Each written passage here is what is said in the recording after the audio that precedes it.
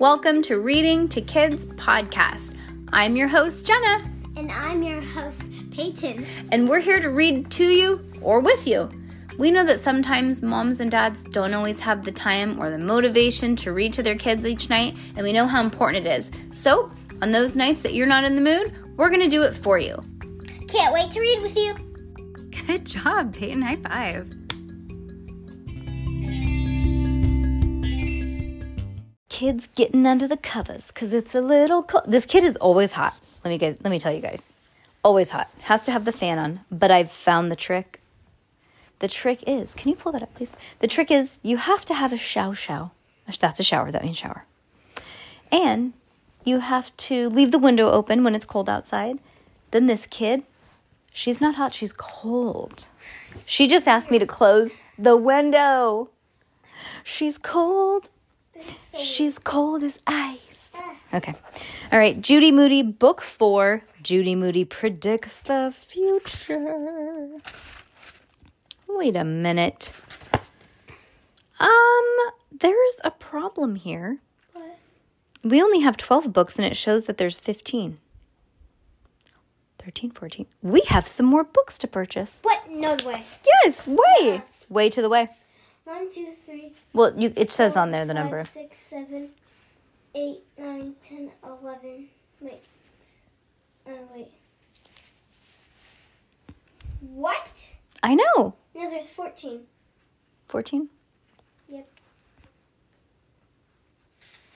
Wait. There is 15. This is number 13, number 14, number... Oh, there's 14. That says it's a book quiz whiz. Oh, that's cool. I wonder if it quizzes you on all the books. Well, that's cool. Well, I'm glad that we saw that because we're pretty much powering through these books. So it's like, we got to order these tonight. Holy moly tomoly. Okay. All right, guys, let's do it. Judy Moody predicts the future, chapter 1. Judy Moody ate 1, 2, 3 bowls of cereal. No prize. She poured 4, 5, 6 bowls of cereal. Nothing. 7. Out fell the mystery prize. She ripped it open. She ripped open the paper. A ring. A silver ring with an oogly center. A mood ring. A little piece of cardboard. What mood are you in? It asked. Oh, it's cardboard? Like the cardboard that it came with, not the ring. Like, see, it had a little piece of cardboard with it.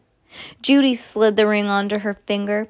She pressed her thumb into the oogly center.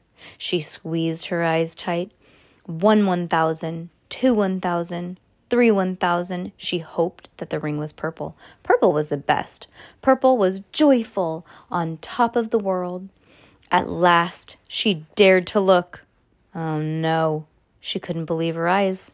The ring was black. She knew what black meant even without reading the directions. Black said, grouchy, impossible. Black was for a bad, mad mood. Maybe I counted wrong, Judy thought. She closed her eyes and pressed the ring again, and she thought only good thoughts this time. Happy thoughts. She thought about the time that she and Rocky and Frank put a fake snake in the toilet to play a trick on old Stink. She thought about the time she got a picture of her elbow in the newspaper. She thought about the time that Class 3T collected enough bottles to plant trees in the rainforest. She thought of purple things, socks and rocks and popsicles. Judy Moody opened her eyes. She flunked. The ring was still black. Could the mood ring be wrong? Judy did not think rings could lie, especially rings with directions. Judy froze her thumb on an ice cube and then pressed the ring's center. Black. She ran her thumb under hot water and pressed again. Black, black, blacker than black. Not one teeny bit of purple. I guess I'm in a bad mood and I don't even know it, said Judy. What could I be in a bad mood about? Judy Moody went looking for a bad mood. She found her dad outside planting fall flower bulbs. Dad, she said, will you take me out to Fur and Fangs? Judy hated when her dad was too busy to take her to the pet store. She could already feel the bad mood coming. Sure, said Dad. Just let me rinse my hands. Really? Asked Judy. Really? But you look really busy, and I have homework. Well, that's okay, said Dad. I'm about finished. I'll just wash my hands and we'll go. But what about my homework? Do it after dinner, said Dad. Ugh, never mind. Huh? Said her dad. Judy Moody went looking for an even better bad mood. It really bugged her when her mom told her to brush her hair, so Judy took out her ponytails on purpose. Her hair stuck out in T-Rex spikes. Her bangs fell over her eyes. She found her mom reading in the pink chair. Hi, Mom. Her mom smiled at her. Hi, honey.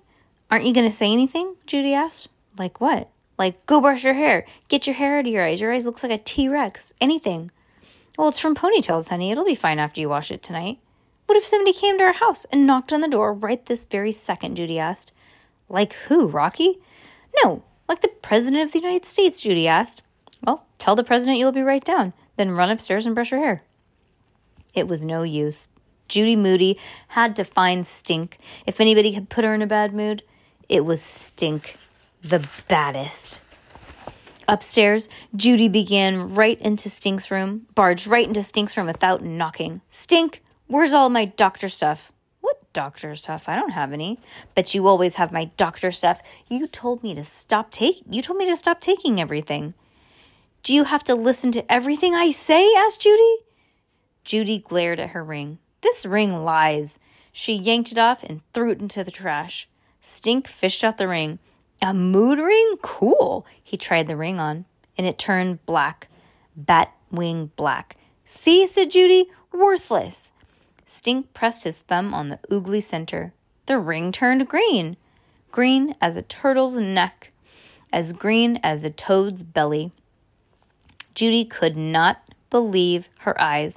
Let me see that, she said. It was green, all right. Stink, can you give me back my mood ring now? You threw it in the trash, Stink told her, waving his mood ring hand in front of her. It's mine now. Yuck. Green looks like pond scum. Does not. Green means jealous. Green means green with envy. Green means you wish you were me. Why would I wish that? You don't even have a mood ring, said Stink. Come on, Stinker! I went through 7 bowls of cereal for that ring. I gave up going to Fur and Fangs for that ring. I froze and burned myself for that ring. It's still mine, said Stink. What do you think she said to him, Peyton? What does she say? Roar! Yes! Roar, says Judy. How did you know? She always said so. She's funny. I think she's really funny. These books are not...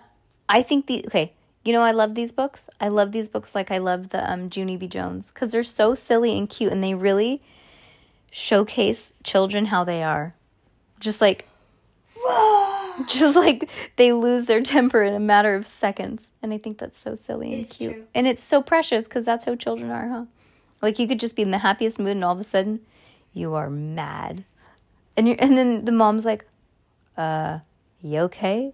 And you're like, I'm just in a bad mood and I don't know why. Like that. Huh? You've done that before. When? I don't know. I'll have to think. Not very often, but you said, I'm just grumpy and I don't know why.